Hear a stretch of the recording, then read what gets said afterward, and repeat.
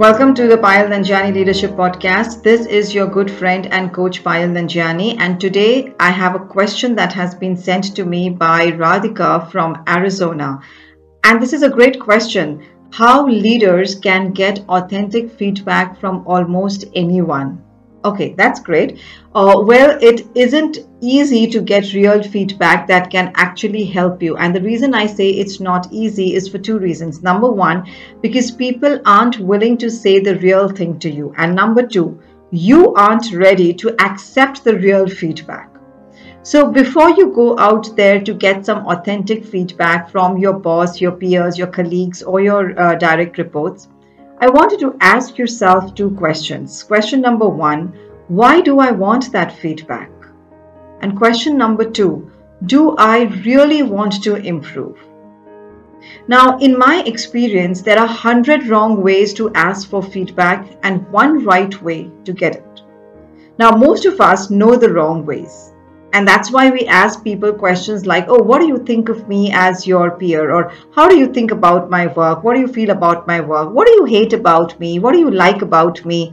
Well, just think about it. How many of the people around you are really going to express to you their true feelings when you ask such questions?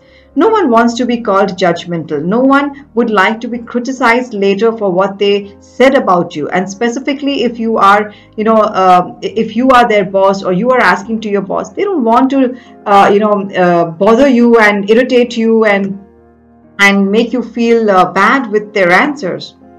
So a better question, and in my opinion, these are the questions that work because a lot of my coaching clients have tried this and it's shown miraculous results.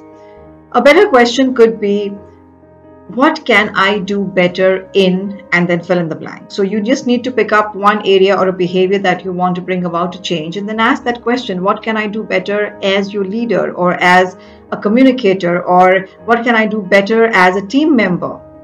Now, more than often when you ask a question like this, people feel that their opinion is important. They feel privileged to be asked, and for most of the time, I can almost assure you, you can be getting authentic feedback. So when you ask a question like this, you tend to get better answers. And there are many questions like this which I tell my clients to ask people around them so that they can get honest answers that can help them to grow.